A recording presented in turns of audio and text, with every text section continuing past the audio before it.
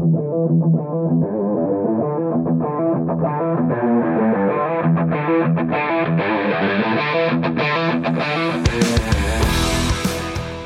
to the Automotive Diagnostic Podcast. We're going to explore ways to sharpen our diagnostic skills, find learning resources, and hear from experts in the automotive field.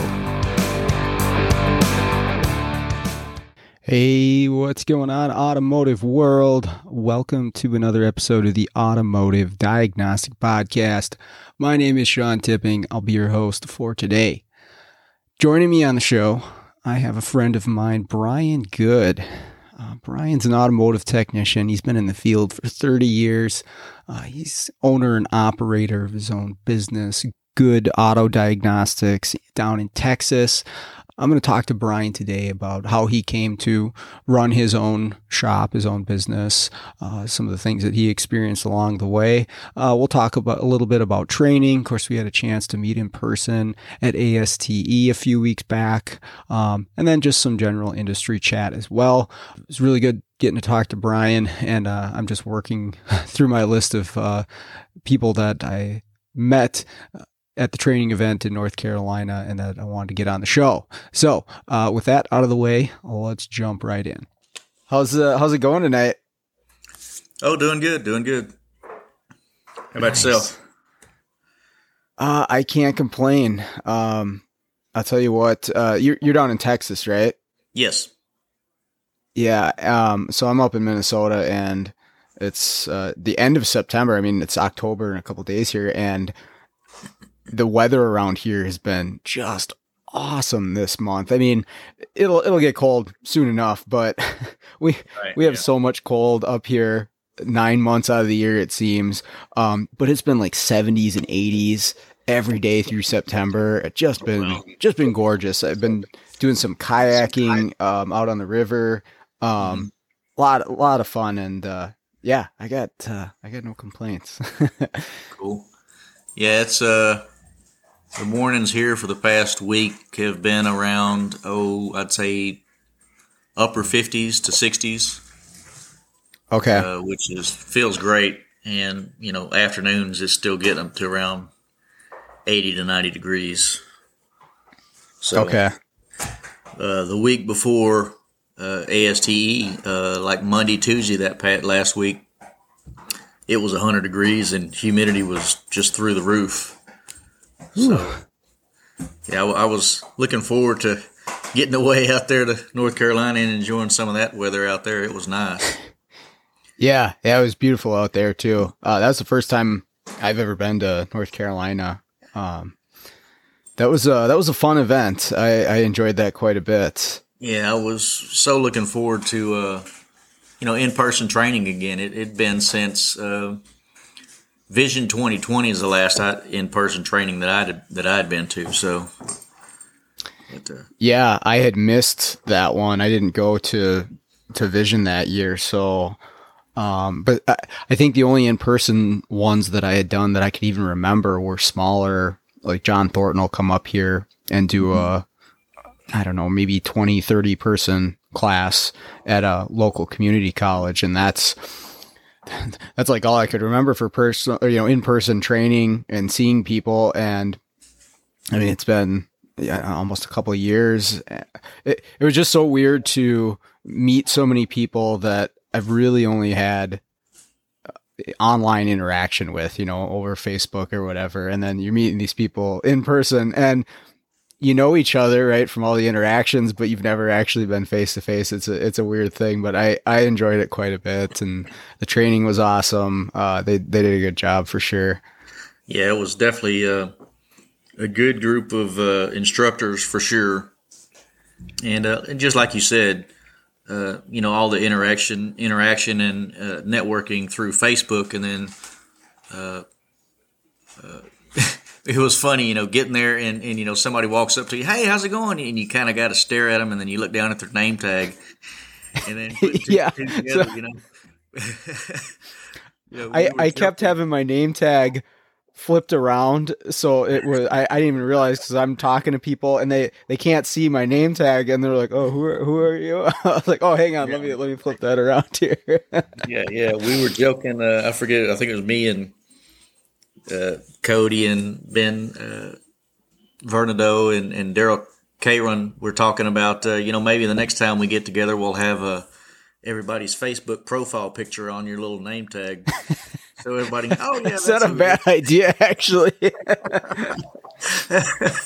So yeah, it would you could easily identify somebody else, But, sure. Yeah, it kind of made me think having like some people have professional like headshots. I think that's what you call it for their Facebook profile. And going to an event like this, I'm like, oh, okay, well, that's actually probably not a bad idea. If you're going to go to places like that and meet people so everybody knows what you look like. Cause my dumb pictures, me playing hockey, like nobody has any idea what I actually look like. So, yeah, but it was funny. Of their dog or Go something, ahead. or a car or whatever. Yeah. So. Right. What was your favorite course that you took, or what one do you feel you're going to get the most real life application out of? I had all four of them that I took were really good classes. I'm going to say the Scott Brown's class. Man, it was awesome class. I mean, I had Scott Brown's class. I had Justin Morgan's class, the BMW 101 class. That was okay. That was a really good class. It simplified all the different things that were like unknown, as far as how to decipher the engine code. N62BU and what have you. But, sure. And they were all just great classes. I'll put it that way. Yeah, I mean, everybody there was, top of the game. So I don't imagine you could have gone wrong at any one of them. But right. Yeah, it was cool to sit in some classes, and I sat in on Rich Falco's 8S class, and I really enjoyed that. You get something different out of it when you can, interact in person and ask questions and interject things. Exactly. There's just a whole different vibe than online stuff. Yeah. Online is it's good to an extent for me, but I like the interaction, in-person interaction is always best. Me coming up as a technician, I started in 1990, and okay. So I worked at a Pet Boys is where I started out.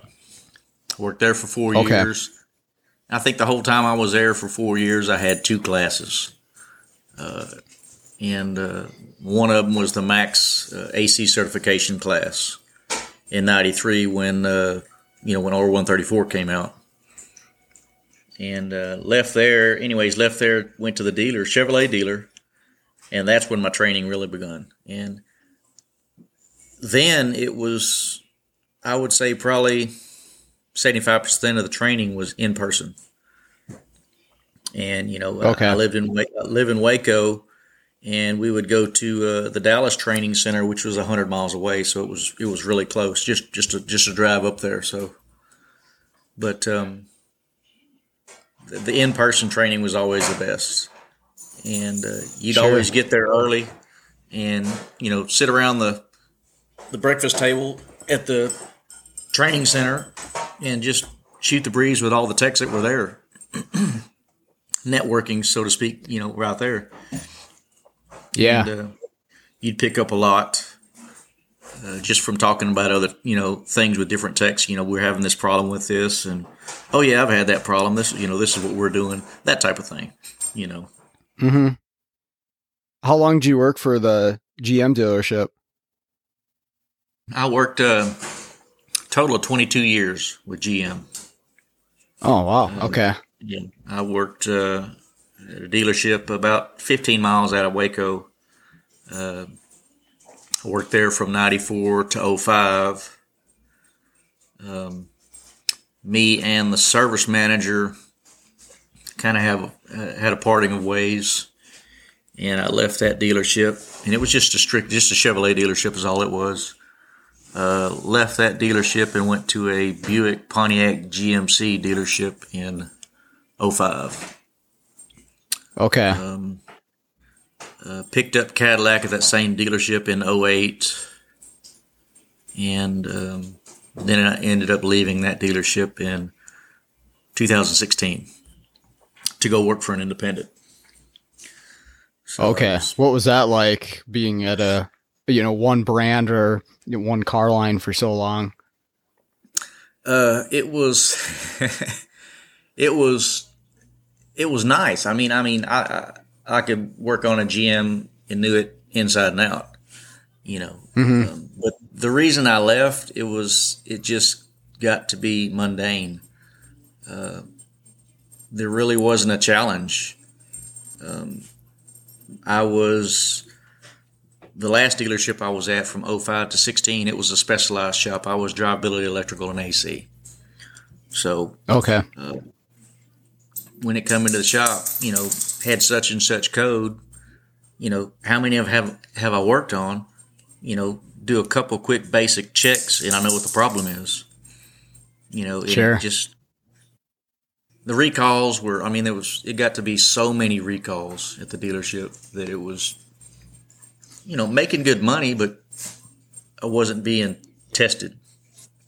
So to speak, very monotonous. Yeah, exactly. And, I want the challenge. I want to learn. I want to continue to grow. So that's the full reason I left. Everybody thought, well, did you want more money? I'm not. No, I was making good money. I just was tired of the same old thing. Just in a rut. And so I went to to an independent, and which we did probably, I would say, approximately 70% Euro. So I kind of got thrown to the wolves, so to speak. Yeah, that's quite the shift from GM to Euro. Yeah, just from GM. And when I was at the GM dealer, we didn't take in strays, as far as a Ford or, a Honda. So I was short of what I worked on maybe outside of work on the weekends from little side work type stuff is all I ever got, which wasn't much. But, started at independent, and, the owner was really good guy, had plenty of tooling. If you needed if you got a timing chain job or a timing belt job in that needed special tools for it that we didn't have, he had no problem jumping on the internet and buying the kit for it. And, if the job sold, of course, and he would get the tools coming and you had the right tools for the job. That's awesome. So, plenty of, scan tools, had just about everything you could think of. Tech 2, DRB3, had 2 AutoLogic blue boxes. Okay. Assist Plus. Had a Solus Edge. Had, oh my gosh, I'm forgetting a bunch of them. But plenty of scan tools. But you were well equipped. Yeah, VCDS, YTech, IDS, That makes such a big difference when who you're working for or with or whatever is willing to make that tool investment, because I've definitely been in a situation where that's not the case. Like, can't we get by with that Snap-on scanner or that OTC scanner? Do we really need something else? Right? They're always hesitant to spend money, at least there, because I don't know, maybe they don't see the return on investment, but it makes our jobs way more difficult if we don't have the right stuff or the optimal stuff to do the job. You mean to tell me that Genesis won't work? Yeah, that's all I had for a number of years. Oh, yeah. but and as far as training, he was always willing to pay for training. That's another thing that really helped me with all the other makes as far as GM. Going to a lot of World Pack training, CTI classes, going to the local events that O'Reilly's would put on, a couple years back when for Super Saturday, the last Super Saturday, I had come across it with just through networking on Facebook and talked to the owner, and I said, hey, there's this big event that's coming up, Super Saturday. It's a one-day event. Everybody's talking about it. It's going to be, a lot of good classes there. Said, would you mind letting me go to that? He says, yeah, let me, check into it. And a couple of days later, he gets back with me. He says, yeah, I checked into it. It seems like a real good deal. I don't have any problem with you going. Said, I'll take care of everything. But I got a quick question for you. He says, do you mind if I go? I'm like, well, hell, I don't care. You're the one that's buying the ticket. You can go all you want to. So I just kind of thought it was a little funny that he was asking me if he could go too. So, yeah, we both went up there and, he took some, I guess, management courses. And, and I took, I had Brandon Steckler's pressure waveform class. Yeah. And, I had Eric Stiegler's class. Gosh, I forget the name of the class, but it was transmission class. Maybe it was a CAN bus and programming class. Okay. I'd have to go find my handout to find out exactly what it was called, but that's what it was. Okay. And that's where I met a bunch of guys really through the network that I'd seen on Facebook. At the Super Saturday, so. Yeah, that's one event I have not been to, and I wasn't going to be able to make it this year, even if they had it, because it was so close to ASTE, and I had already committed to that, and I couldn't make it work with my schedule to go to both. But I was planning on it that would have been the fall. Was it the fall of 2020? Yeah, it would have been fall of 2020. I was planning on it, and then they canceled then too, for obvious reasons. I get it, but yeah, I've been kind of bummed because everybody that talks about that event has such good things to say about it. I mean, a lot like I feel like went on this past weekend, but eventually I'll make it there. Yeah, I would probably rank. I guess it was. Super Saturday was 2019, the last one. Okay. I would rank it probably on par with ASTE just this past weekend. Okay. The amount of people there and just the whole vibe, everybody was just so excited to get some good training and see each other, meet each other, shake hands and talk about business and what we all enjoy doing so much, So are you still with that shop that you were referring to? No, I left Trinity back in the beginning of April, and I've got my own shop now.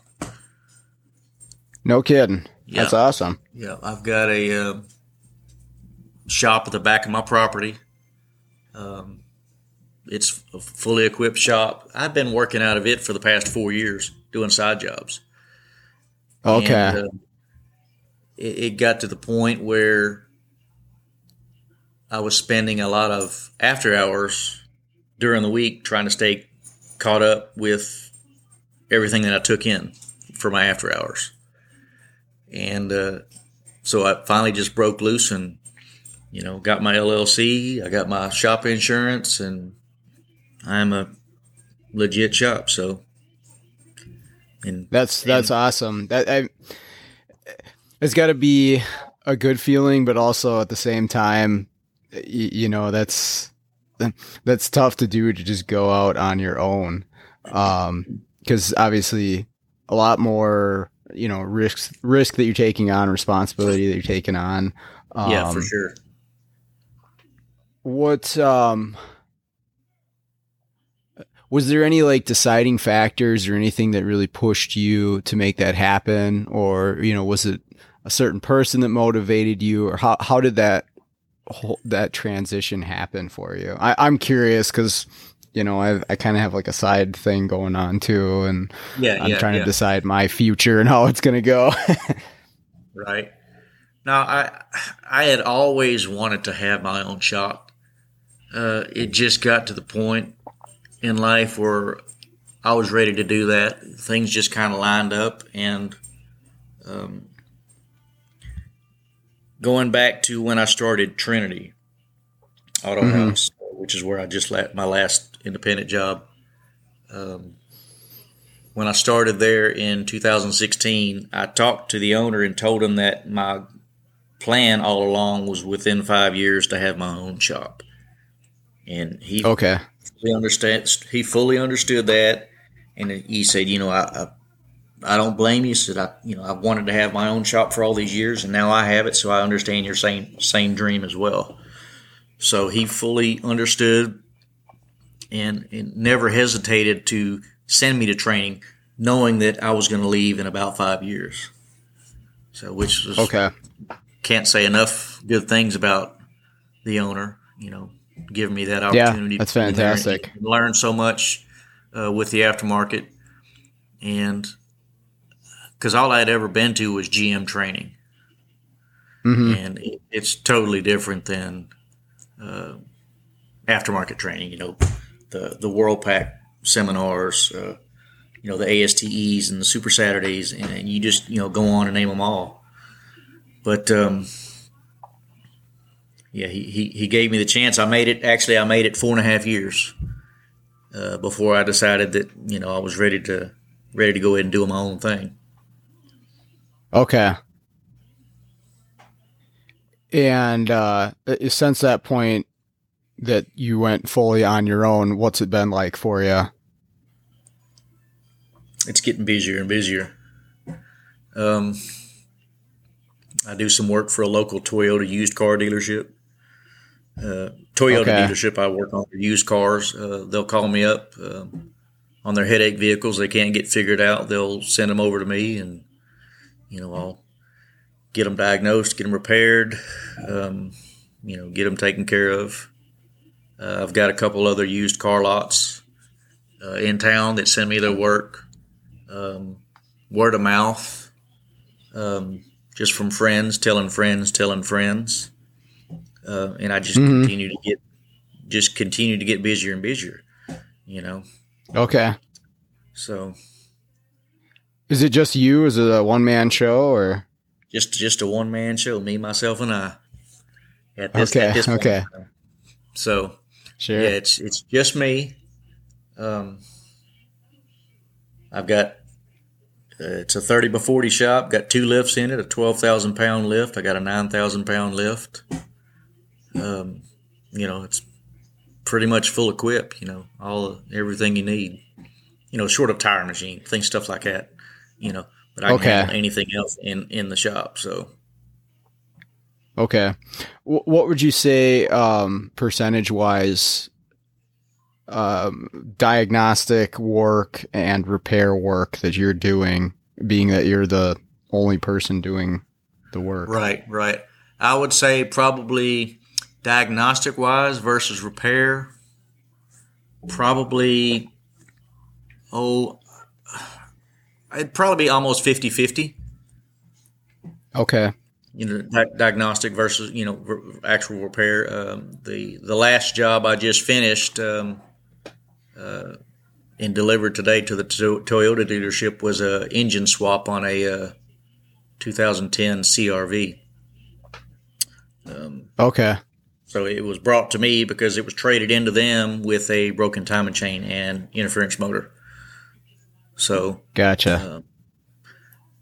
They wanted to put a used motor in it, so I swapped out a used motor and got it going for them and delivered it back to them today. The motor was actually delivered last week, and that was what I started on Monday morning when I got back from ASTE. So, okay.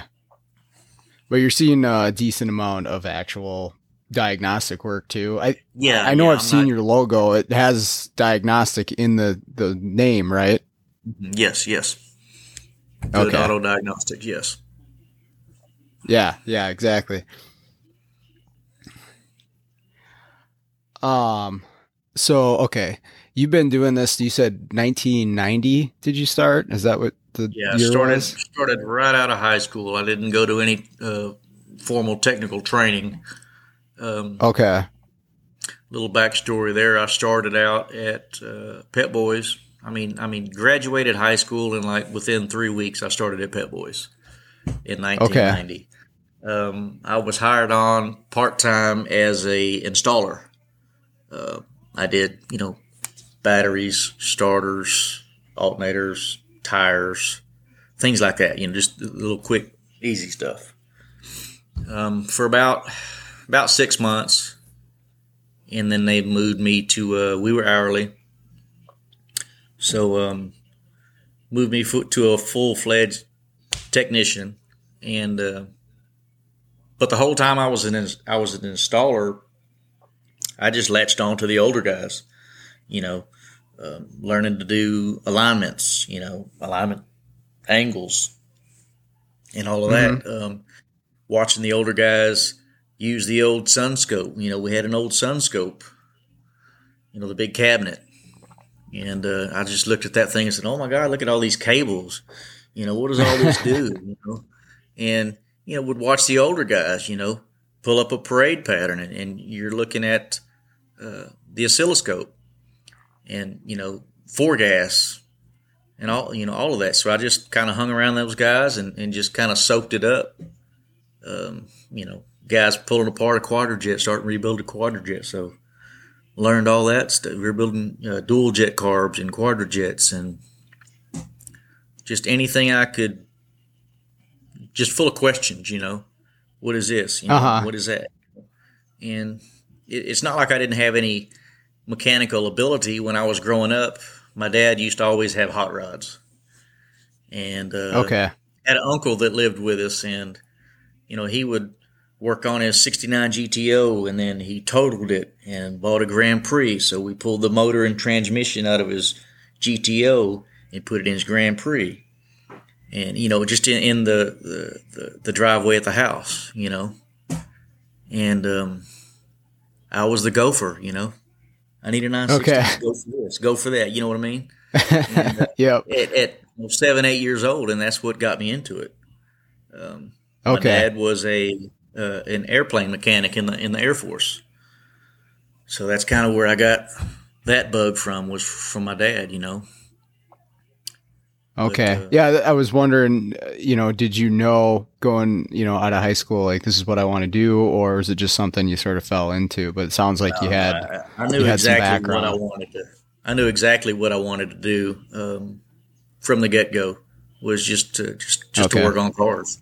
I had hot rods in high school, 71 Chevelle, small block with a 4-speed, and just, burning a clutch up all the time. And I would just go to local Chief Auto Parts and buy another $20 clutch and, swap the clutch out, and I'm good to go again for another month before I burned it up, But sure.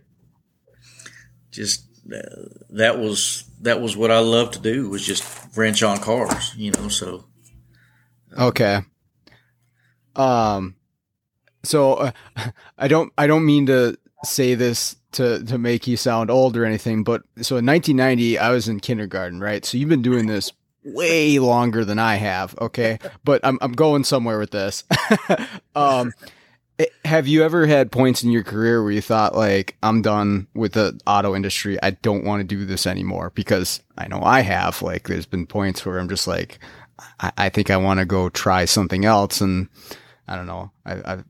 It's just sucked me back in every time that I've thought that. But have you ever had those periods of time where you're just like, I'm done with this, I hate this industry?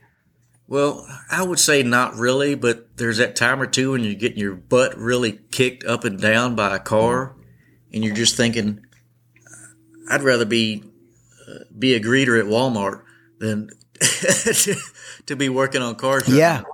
But sure. I mean, it's in my blood. I mean, it's just what I love to do from sun up to sundown. I mean, I couldn't think of doing anything else. I mean, I just love it. This industry, and I had a customer came by today. He wanted me to set up an appointment for Monday to look at his '07 Corvette that somebody else couldn't figure out. And another local shop pointed him to me. So he was telling me, he's just looking for somebody that he can trust to work on his car. And, it wanted somebody that loved what they're doing and enjoyed, working on cars. And I said, well, that's me. That's just, what I love to do. That's awesome. Did you end up figuring out what's wrong with it? He's bringing it back on Monday. He had another shop look at it and put a rear hub bearing in it for a noise. Paid $500, he said, jumped in the car and got on the highway, and the noise was still there. So he was thoroughly disgusted, to say the least. Yeah, no kidding. Yeah.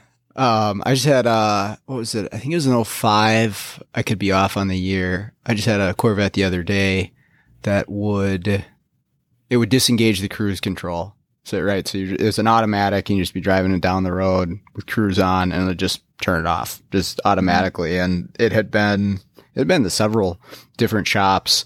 And it ended up being the steering position sensor. But you're a GM guy, so you probably know all that stuff like the back of your hand. Oh, I know a little bit of it. Right. Yeah, I think that when I was just, everyday tech, I worked for Firestone for a long time. And when I was saying, like, I hated the industry at points, and I was just like, I don't see a future here. I don't know how I can go anywhere with this.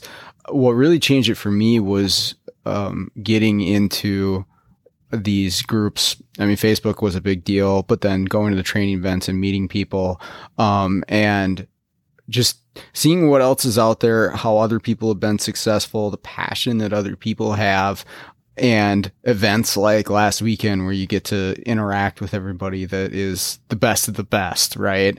Right. For sure. That was a game changer for me in my career. It just propelled me forward, or at least having the ambition to go forward when I didn't really think there was anything else for me. Well, I'm just a flat rate tech at Firestone. That's it. What else am I going to do? Own a shop? I don't want to do that. So I can't speak to how important that is to network with people and seek out other passionate, intelligent individuals in whatever industry you're in. But of course, it's auto for us. Right. It's a game changer. For sure. Like you said, going to the training and just seeing all the like the top guys, in one area.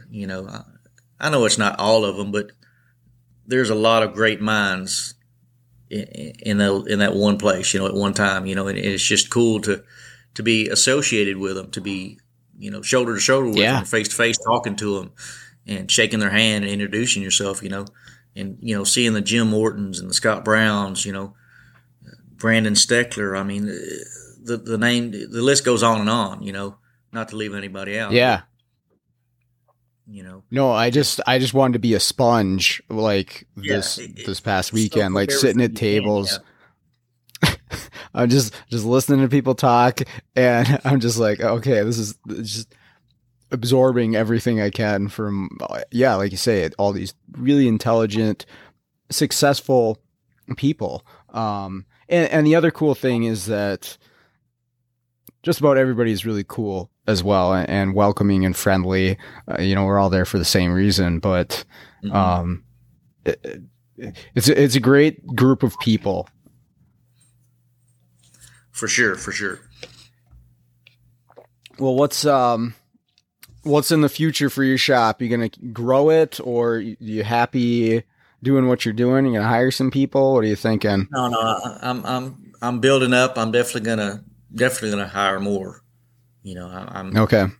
I'm getting to the point where actually I reached out to somebody I know that, you know, asking him if he wants to come on and give me a hand, you know, from time to time. You know, not a full time type basis just yet, but when I'm kind of getting a little backlogged and just trying to stay afloat, keep my head above water, you know, to be able to keep things going, you know, and not don't want to be have vehicles sitting out there diagnosed, waiting on parts, you know, and then to get back in line for me to repair them. You know what I mean?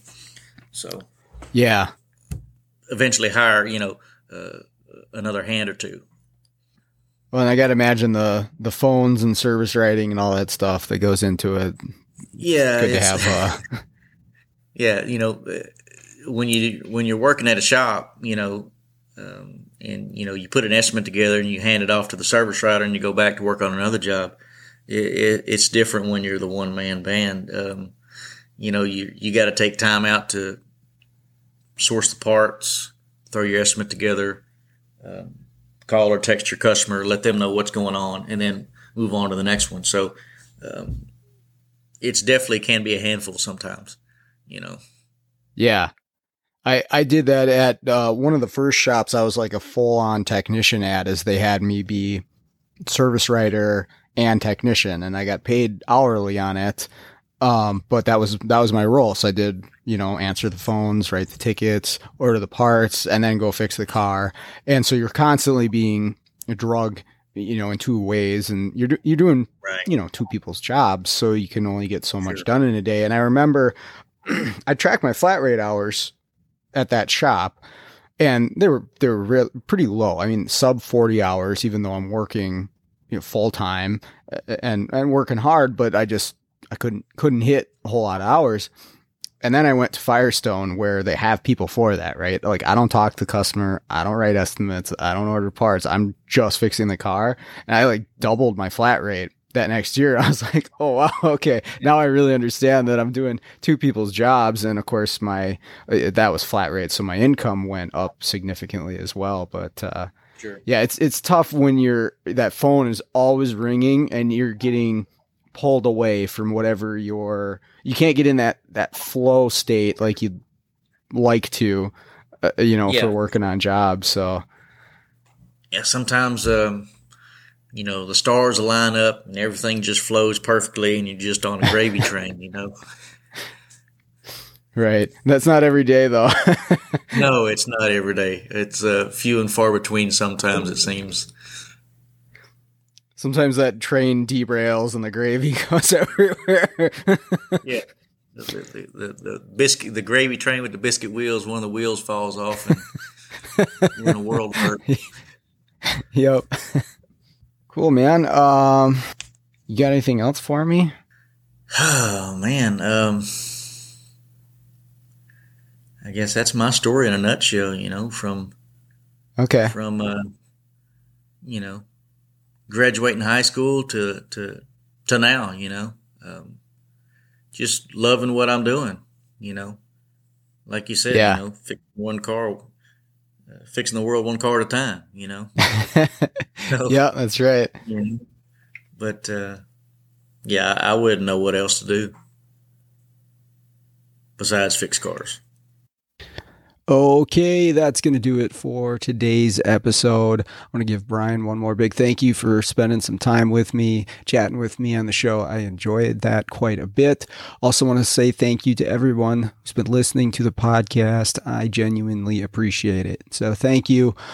But with that all out of the way, let's get out there and start fixing the world one car at a time.